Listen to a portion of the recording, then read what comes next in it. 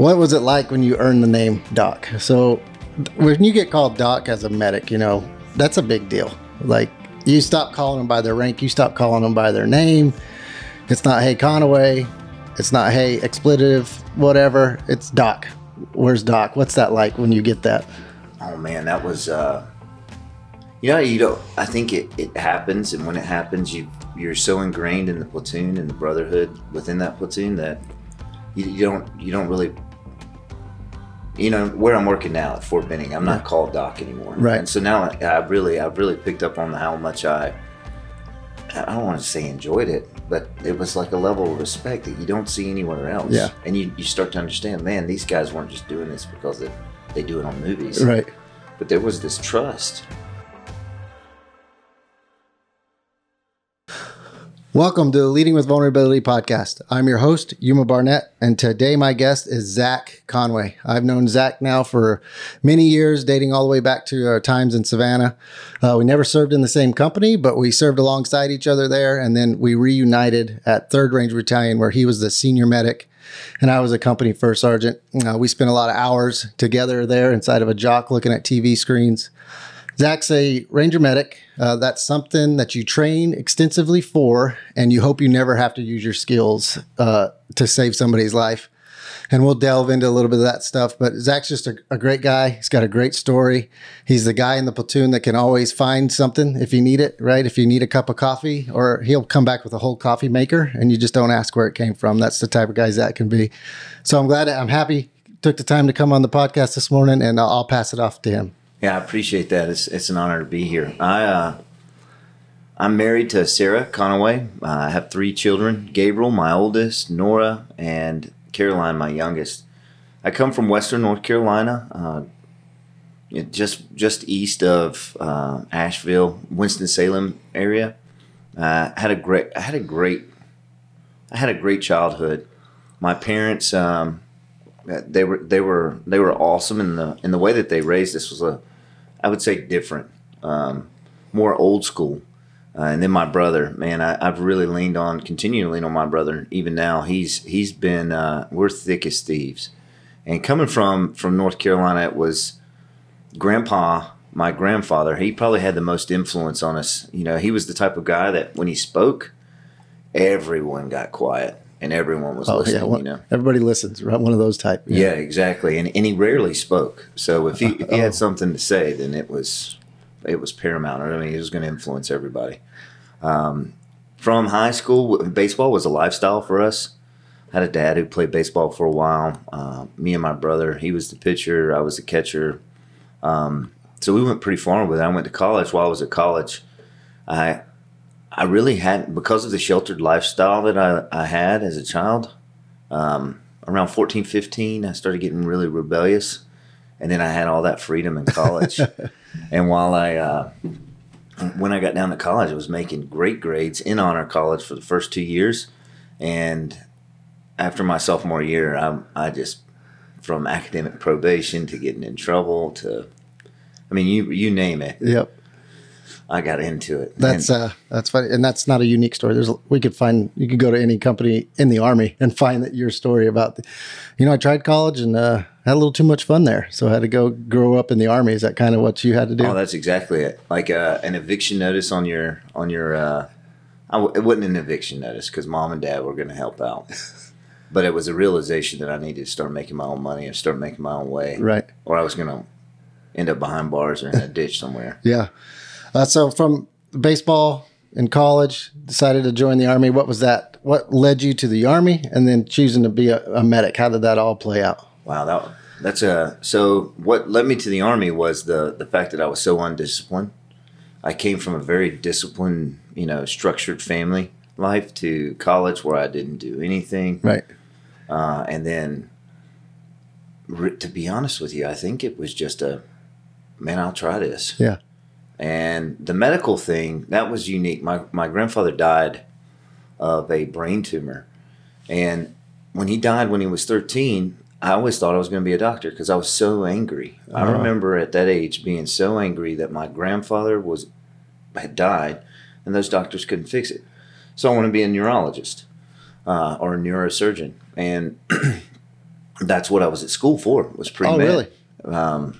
And so that going into the Army, my initial intent was to become a doctor. Yeah. Through the Army, get my schooling complete. And while I was at AIT to be a medic, I can't remember if it was a recruiter. No, I was an option 40. I was an option 40. You came in option 40, yeah. Yeah, I don't know how. Yeah. But then I got to airborne training. It seemed pretty easy, and then these Tamboré dudes picked us up, and I was like, "What?" And my mom was crying because she saw me running away with these guys that were screaming at me. Oh yeah, your mom was at airborne graduation, and then they come and grab you from there, and you go straight to RASP. Yeah, right? Gonzo picked us up. Oh really? Gonzo and this mortarman that was built like a brick house, and they were yelling at us. Oh yeah, doing the standard thing. We pick up our bags and run up to the regiment. Right. Mm-hmm. What year was that? 2007. Yeah. When you went, did you go to RIP or RASP? RIP. So RIP was something that predates RASP, the 3-week selection course, which was more just, just get through it, just survive, don't quit. To where now it's a little bit different. You have some of that, but we train them a little bit better now. But what a lot of people don't realize, all other MOSs, when you're done with RIP, you go to a Ranger battalion, right? Or you or stay there at regiment or whatever. The medical, that's when your training really starts, right? Yes. And you go to that. Can you speak a little bit about what that path is for a medic? Because it's pretty intense. Absolutely. We stay in a training status for 6-7 months. You have at that time we had a pre-SOCM where you're taking tests, and you didn't want to go down to JFK, the schoolhouse at Fort Bragg and fill out. So if you weren't doing good with these tests, then you could get removed from the regiment in that little training status that we were there for like about 6 months. Yep. And then once we head down, we spend another, at the time I think it was 9, maybe 12 months. We spend 12 months down at Fort Bragg learning our trade. And yeah. So for some context for listeners, because I always get asked to explain the acronyms. So SOCM is Special Operations Combat Medic, right? So it's an extra layer of training for our medics. And you're in that, if you count basic training, you're in a training pipeline for almost 2 years in some cases, right? That's it. I think on average, when I was coming through, it was 27, 28 months. Yeah. If you included pre-SOCM, the weights between. Yeah. How was that? Was that challenging for you, all the SOCM stuff, or did it come pretty natural? It came natural. I was I've always been I was blessed with a brain, right? A big one. If you can see exactly. His dome. That's the helmet on the battlefield. But it did come. It came pretty easy. College helped with that. I was gonna say, I wonder if your pre-med stuff, helped out. Yeah, the anatomy and all of that, which did not help me with time management. Oh, right. I would be out in Fayetteville, yeah, going back to my old ways. Yeah, right. Yeah, it can be easy to do down in Fayetteville. So you finish all the medic training, assigned to 175. That's it, and then come to 175. Again, it's different getting ingrained into a medic in a Ranger company, right? It's just different. You got to earn some respect there. We got to trust you wholly with our lives, right? So what's that like? That first 6 months when you first got to a line company, what was that like for you? Man, in that time period, I think we've gotten smarter since then. Yes, but sure. In that time period, when you showed up, I showed up in Herrera and Dalkey. They were gone. Oh, yeah. Right? And so I was hit with the reality, like, all that stuff I learned, this just got real. I'm going to have to use this. Yep. Rick Porter was on the mission. He was a medic that went through SOCM with us. I think we'd been there for like 2, maybe 3 months. Yeah. We just showed up and processed, and then Rick's flying out. Yeah. Anyway, with that, when we showed up, it was another shark attack for medics. And the reason why was we were privates. Right. Yeah. Right. We were privates. We hadn't earned the nickname Doc yet. Yep. And those guys that were Doc were beasts of men, and they were more intelligent. They were some of the most intelligent people I'd ever met. You are dead on there. Yeah. So you get to the Ranger company, platoon lifestyle. What was it like when you earned the name Doc? So when you get called doc as a medic, that's a big deal. Like, you stop calling them by their rank. You stop calling them by their name. It's not, hey, Conaway. It's not, hey, expletive, whatever. It's doc. Where's doc? What's that like when you get that? Oh, man, that was, I think it happens. And when it happens, you're so ingrained in the platoon and the brotherhood within that platoon that you don't really, where I'm working now at Fort Benning, I'm not called doc anymore. Right. And so now I've really picked up on how much I don't want to say enjoyed it, but it was like a level of respect that you don't see anywhere else. Yeah. And you start to understand, man, these guys weren't just doing this because they do it on movies. Right. But there was this trust that you'd earned, and this, I don't know, the guys, the best way I tried to explain it to someone was, our guys do a lot of crazy stuff because Doc's on the battlefield. Yeah. And Doc will run through a hell of gunfire because his guys, there's this trust that's just, it's hard to describe, that enables each party to do more. Right. Right? Because they're like, well, Doc's here. If I'm going to live, he can save me. Yep. If I can live, he'll save me. And at the same time, Doc's like, yeah, I can run across that because they're going to cover my back type deal. So, it's a level of trust when you start calling a medic doc, right? It's just something about it. I can imagine you, because you're now the senior medic for all of Fort Benning. Mm-hmm. Probably you kind of missed that. I bet that part of it, the camaraderie, the brotherhood aspect, right? Oh, absolutely. That transition from direct level leadership, the tactical level where you're directly influencing the people you work with, that transition to the organizational leadership. Yeah. That's probably the toughest transition I've ever experienced. Yeah. Because you signed up to do good for people. Right. And I would argue that we all, non-commissioned officers particularly, signed up to join the Army because we needed change. Right.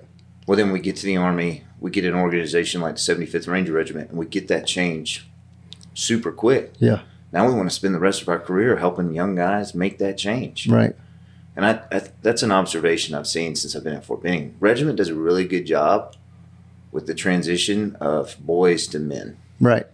And that was like their priority, their mission when I was coming through. Right. We're going to make you a good man. Right. All these other missions, we'll teach you that stuff. Right. But the hardest one is making you a man. Right. Right. And so, I'm lucky to have been in regiment. Moreover, to be a medic. I don't know if I could have been as disciplined, as quick as the 11 Bravo, the 13 series guys, right? I got a lot of leeway. Yep.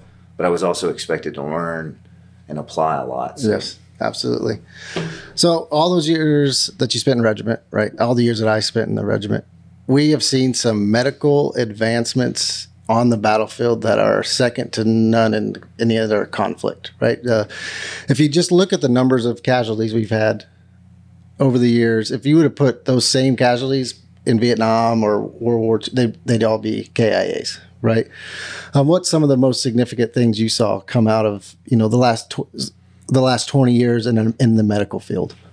I know we have a lot of things that we do now, like with blood, but I would argue our system, Ranger Regiment system, and how our first sergeants, our commanders, even our battalion commanders are tied into that system, and it flows so well. So the ARFR and the private who have the Rolo bag, it's now a battle drill. Yeah. And so that system is why we've been successful. Right. Because if you just expected the medic to run up, draw the blood's not ready, right? And now we're minutes behind. I think you hit on something there. It doesn't matter how good your equipment is.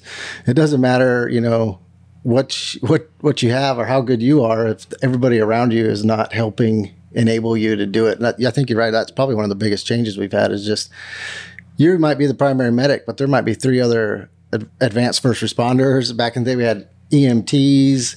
It was everybody knew how to care for a guy. So if you were working on another casualty and you couldn't get there for a minute, they could do it, right? So yeah, it's that's true. What about a technological thing? Is it the whole blood? You think the biggest thing we've ever seen? Could you briefly tell what that is? The Fresh Whole Blood program, or Ranger Olo Titer program, it's given us the capability if we've taken cold stored whole blood out on target and we run out, and we have a casualty who needs blood, then what we can do is we can draw from someone who's already been identified as OLO titer.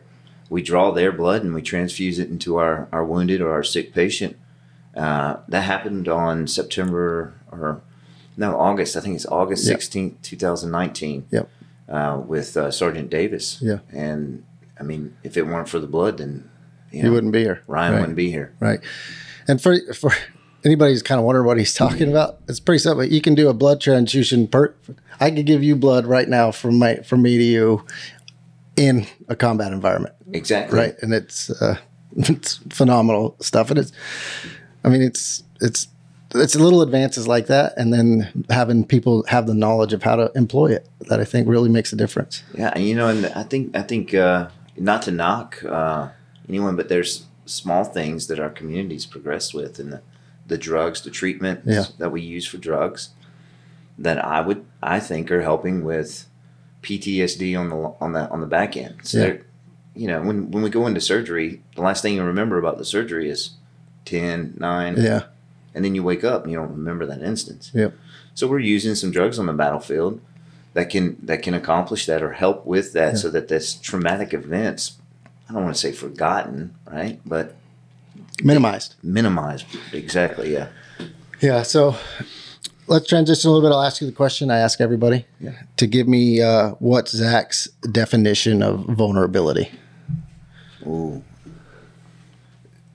I think it's the quality of being exposed emotionally, physically, right? Some would say it's a weakness, right? But I would say it's a quality, because I don't think there's anyone in the world that isn't vulnerable. Right. I believe there was one, right? And we crucified him, but not to go down that down that road. But so I think vulnerability is just your quality or the state of being exposed emotionally, physically, and just acknowledging your weakness. Absolutely. Yeah, because I don't, like everybody that comes on, I don't think vulnerability is a weakness, but we all have weaknesses. And if you tell somebody some people reserve it, they won't ever say it. And in our environment, that can be catastrophic, right? If you have a weakness related to combat, but if you know it and I know yours and you know mine, I got your back, you got my back. So vulnerability is leadership, I think, is what was one of Don Barden said last week on the podcast, and I couldn't agree more. I mean, vulnerability is part of life. You either accept it and own it, or you don't, right? Yeah, and I mean, to your point, when you said leading with vulnerability, you asked me on the podcast. I was like, man, I've never thought of it in that context. Yeah. But you're exactly right. Right. I don't think you can lead. Yeah. Without sharing or being exposed. Especially you as a medic. If you've got a casualty sitting there and you're working on him, you've got to feel, I mean, you're in tune to what's going on, but there's some vulnerability there. Like, if I mess this up, his wife might not see him again. His mom might not see him. His kids might not see him again. Yeah. I mean, that's some vulnerability right there that you have to embrace as a medic. And, if in another context, just to pour into what you're saying there, like if a guy asks me what drug we need to administer, and I don't know, I can't pretend, I can't fake it, because the drug I give him, I have to say, I don't know. Yeah. Oh, that's a big part of vulnerability, is saying, I don't know. Right. Yeah, absolutely. So in combat, there are a few phrases we hear, suppressive fire, breach is set, clear and secure. There's one phrase that you never want to hear, and I as a leader never want to say, is get the medic up here or get doc up here. We have somebody down. Can you remember the first time that you got told that? It was in training. And I won't speak to that one, because the lesson that I guess I can. In that training event, they were calling for a medic. And I don't remember who the first sergeant was. I remember Captain Fisher at the time being there. He was my grader. And the lesson to be learned, I kid you not, was not to go up the ladder. And I'm not making this up. Not to go up the ladder, because we were on that training site with a pond. It had all the cement buildings and whatnot. Yeah. And you're talking physically go up a ladder, right? Physically go up a ladder and get a guy that's been hit on the roof. On the roof, yeah. Well, then my first casualty set, when I say first casualty set caused by, projectiles, I'd had casualties, from people falling off ladders or, random disease, non-battlefield type injuries. Yeah. But my first casualty set was John Penny, Oh yeah. Knuppenberg, and the issue was we're climbing a ladder, Yeah. right? And we had Penny who climbed a ladder, and if it weren't for the intense training that we put our medics through, or that I was put through, there's no way I wouldn't have climbed that ladder. Right. And so it's hard to remember. I think we suppress, right? And because We do, absolutely. we're so busy, and like, I'm not going to grieve this because I Right. don't have time to grieve appropriately. I've got a mission tomorrow. Yeah. And so I don't think I recorded everything in a journal. Unless I had that journal here, I'd probably misspeak to the issue, you know, what everything that happened. But I do remember in that very instance, like, I was so well trained that I was actually like questioning myself. Uh-huh. I'm about to do this, You're in a flow state. you know, and then I'm coming on net and asking Captain Fisher at the time, "Hey, I'm going to do this," and he's like, afterwards, he was an empowering man when it came. You know, he was very hard on us. And this is when Penny was there, Shot. or the training. This was when he was shot. Yeah, yeah. So Penny was killed. He was a medic that was KIA. In what year was that? 2010. Yeah, 2010. And so you were the medic treating the medic. Yes.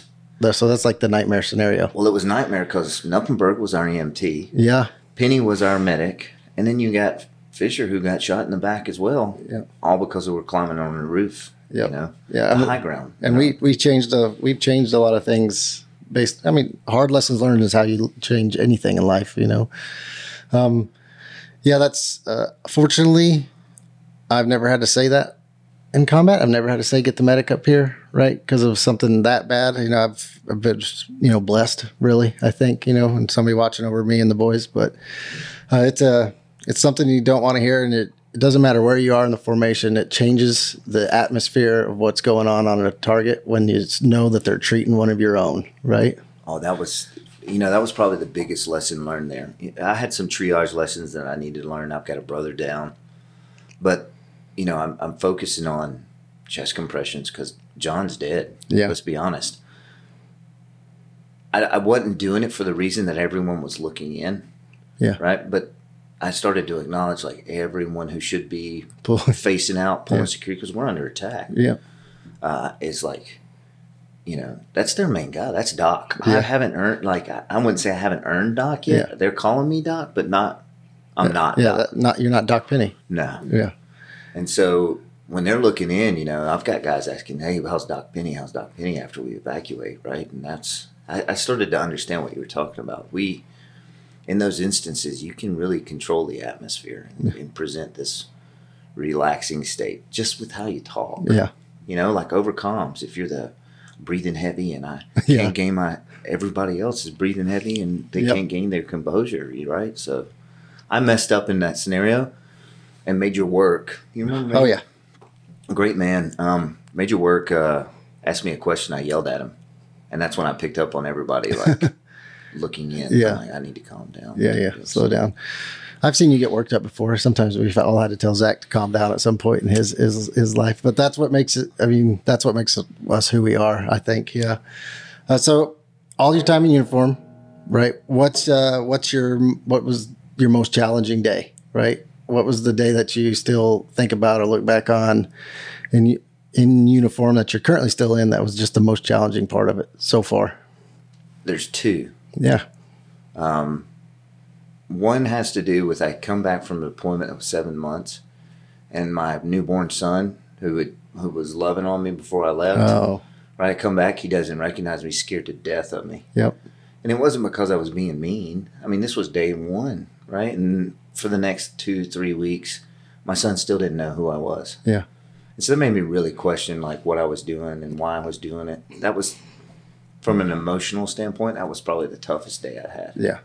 But from an emotional and physical standpoint, there was an instance where me and my mid-level rank as an E7, one of my guys, I told him we would give him time off, right? And we got like 6 months prior, we got this individual, his pass, and it was for a wedding for his brother. But the first sergeant and the commander they revoked his pass. Yeah. Right? Like 2 weeks prior to a wedding. And that day, it was probably the biggest professional dilemma I've been in. Yeah. Right? Because you don't want to be the guy that falls on your sword for everything. Right. Yeah. Right? Because then everybody will want you dead. Right. Eventually. Right? Exactly. But on that day, I was so angry. You know, the Southern upbringing, not much different than you in New Mexico, right? Like thick as thieves. Like that made me want to fight some higher ranking individuals. And I learned a ton from it. Yeah. But I lost, unfortunately, because of my chain of command, I lost the respect. That was the day, I would say, that I started losing respect from this talent that I mean, this guy was the talented dude. Right. Right? Yeah. If there was anyone I wanted to do right by. Yeah. So. That's so what I think is interesting in what you just said there, right? Is both of those things are you serving others, right? You serving your family and failing in your mind, right? Partially. And then you making a promise that you weren't able to follow through for one of your reports or subordinates.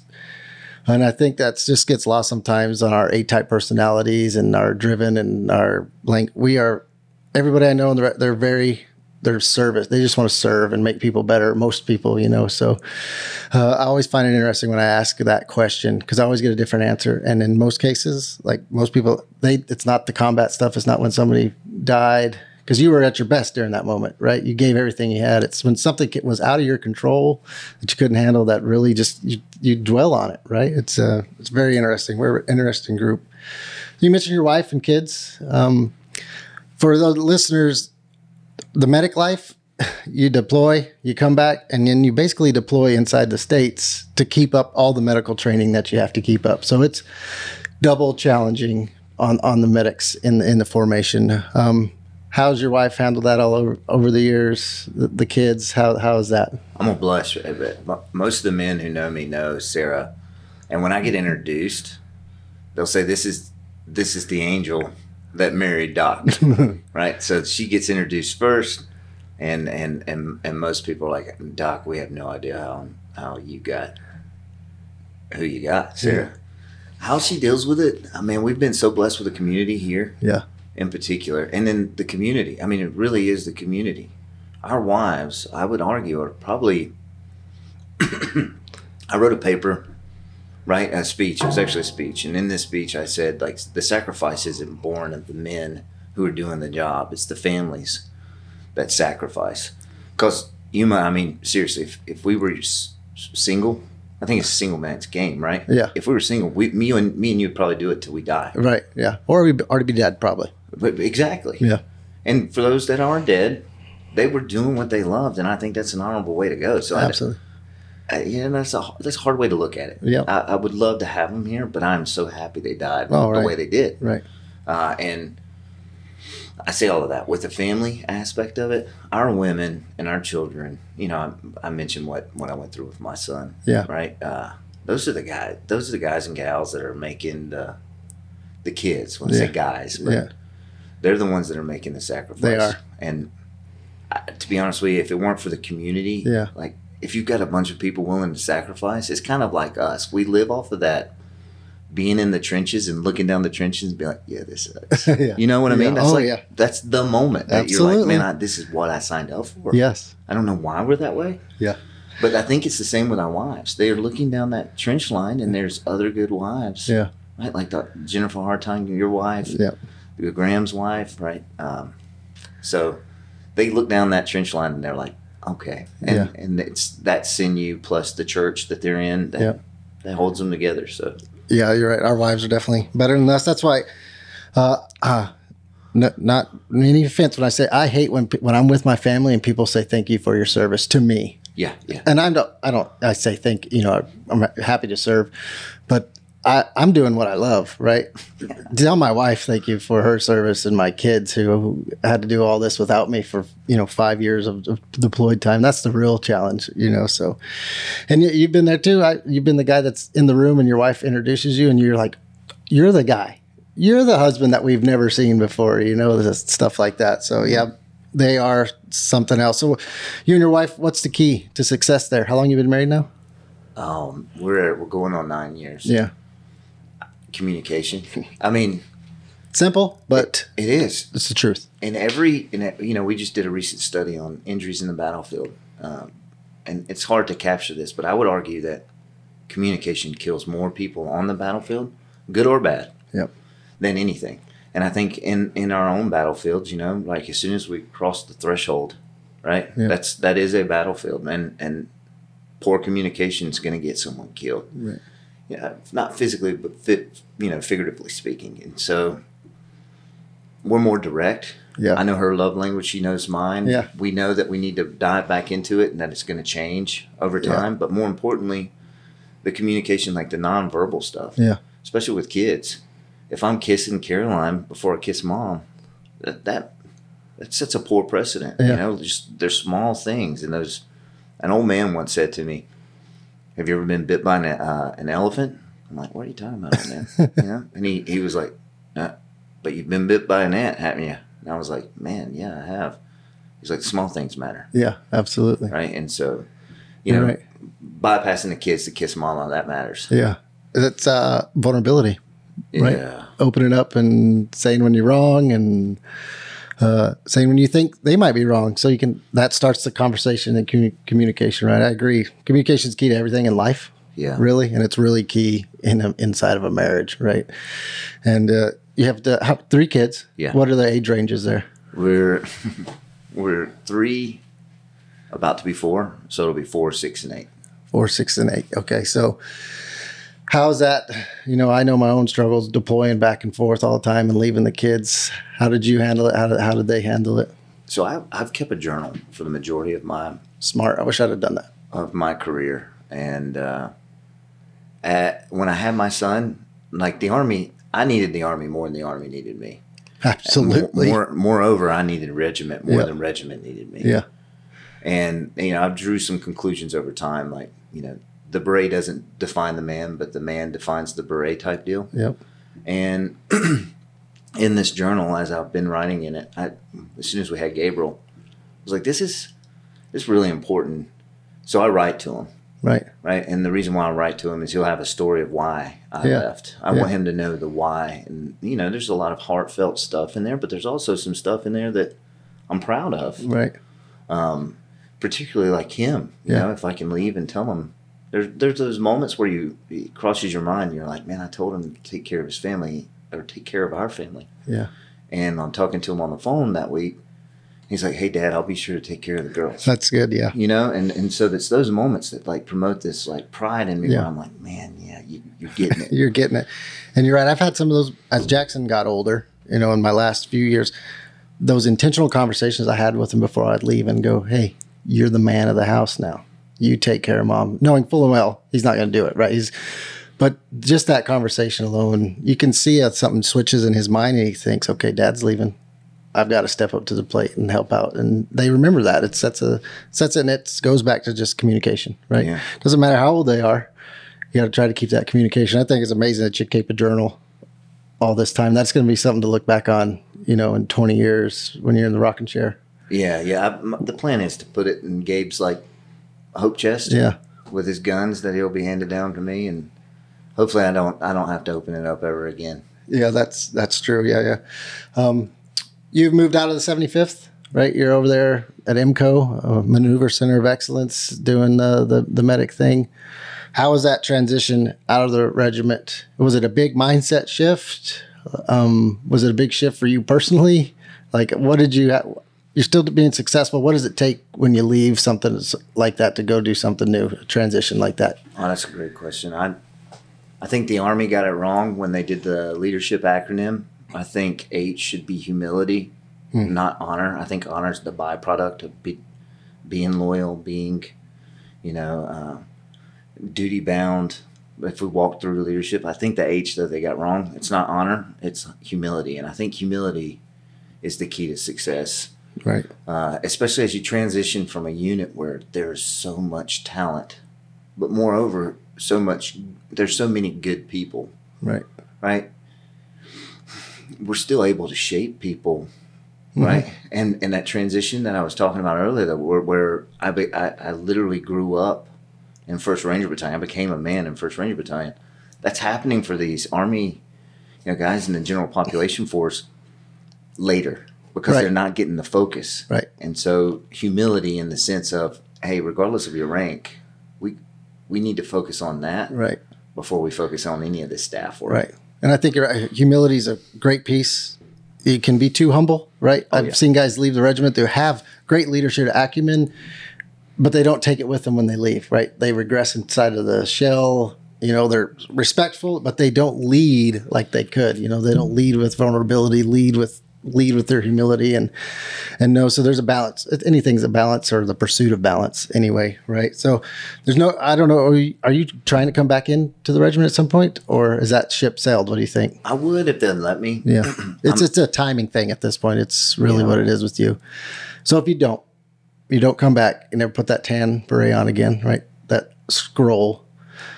What was that time that you did have in the organization? What does that mean to you? Oh man, I wasn't prepared for this question. This is where I learned that being a good family member will make you one heck of a ranger, and being a good ranger won't make you a good family member. Right. And so it's the foundational knowledge I needed as a kid or as a boy, a young man, whatever you want to call it, to become a man. I'm so eternally grateful for the good times and moreover the bad. Yeah. Because I needed the bad. Right. More than I did the good. The good enabled me. It gave me more of an ego. Those bad times, though, they broke me, made me humble. Yeah. And so when I look back on it, it'll be, I'll remember it as a place where I found my cornerstone. Right. And I started to build a house off of it. Right. Yeah. The regiment will humble you. Just as soon as you think you got it figured out and you're starting to move out, the regiment, it finds a way to recenter you and say, you're not what you think you are. Right. And that's what I love about the place. And that when you left or I'm leaving, it keeps going. Right. And some people don't like that. They're not recognizing me. It's a thankless organization. Has to be, right? That's the job. It's to go out there and fight and win our nation's wars. So they can't look back in the rearview all the time. And they do as best they can to honor traditions and past, but they got to be moving forward with something I really like about that organization. I couldn't agree more. So if you could go back, how long you've been in the Army? 16 years? Almost 15. 15 years. Go all the way back. Private Conaway, right? And you could and think of it for Private Conaway, the medic, or the new medic that's sitting there right now in those barracks 30 miles down the road about to go into RAS. What advice would you give both of you? Go harder. I mean, we were pushing the limits, right? I think there was something in my gas tank. I pushed them as hard as I could early on, but I would want to go. My advice would be go harder. And by go harder, like there were instances like I went to jail while I was in 1st Ranger Battalion. Not just jail, but Forsyth County Penitentiary while I was in North Carolina for drunken debauchery, right? This is why you're in regiment? Yeah. And I wouldn't trade that moment because there was some maturation that happened after spending some time in a cell with a murderer that I needed. So I wouldn't change that. I would say go harder, but not in the sense of partying. Yeah. But, what Big Sarge, what Platoon Daddy was telling us to do. Yeah. Be a train harder. Yep. All that stuff. I think you're right. This is what I love about Zach. He says what he's feeling at the moment, anytime. Doesn't matter your rank, the situation, he tells you what he's feeling. And I know what you mean by go harder. You don't want to look back and say, if I would have only, I had 10% more and I didn't do it. And you didn't do it, that eats at you, right? It will eat at you. Because I can think of moments right now when I had that extra 10% and for some reason I didn't give it, right? And I can think back of those times I gave the 110% and I love them, right? Those are some of the greatest moments. And they might have been even ended with failure, right? Absolutely. I'd say go harder. And it's all because you were doing it along guys who were pushing it. Yeah. I didn't even know I was capable of some of the stuff I was capable of. Right. Until I got to regiment. Right. And that's because they made me push harder. Right. And so that would be my advice. These guys are going to push you hard. I want you to try and go harder. Go till you pass out type thing. Yep. And I think a lot of guys, they self-select in regiment And then regimental guys, they'll self-select out of an education or a job position because they don't understand it. They don't take the time to cultivate the emotional intelligence and the humility and the vulnerability. So you can always, if you fail, it's okay, right? Well, I've always said, as a medic, we got trained to failure. You never had a good AAR. Right. Right? And so I've always, it kind of cultivated within my theories, my own, like, the way I viewed medicine. If you're not failing, you're not trying hard enough. Right. The problem is in regiment, the word failure, oh man, it is so frowned upon. It's a dirty word. Wow. Yeah. Yeah. And sometimes leveraging failures, right? Yeah. To show a command team, like, hey, we can't do this. Yeah. Because if we do it, I'm going to fail over here, and that's unacceptable. Right. So, absolutely. Well, Zach, I appreciate you taking the time on this morning to come down and sit down and have a conversation with me. It's been fun. I appreciate all you've done. Like, from me to you, thank you for your service. Thanks for all you've done as a medic. That's a challenging job that I'm glad I never had, right? And I know the people who are medics, that they love it. They absolutely love what they do. And we wouldn't be where we are today without where the medical field in the regiment has advanced. We'd have a lot more names etched on walls if it wasn't for you guys. So I thank you for what you've done and the training you've given and the training you continue to do. You continue to serve, and I appreciate it. And thanks for coming on here. Yeah, thank you, brother. I love you like a brother. I do. Thanks, man. All right.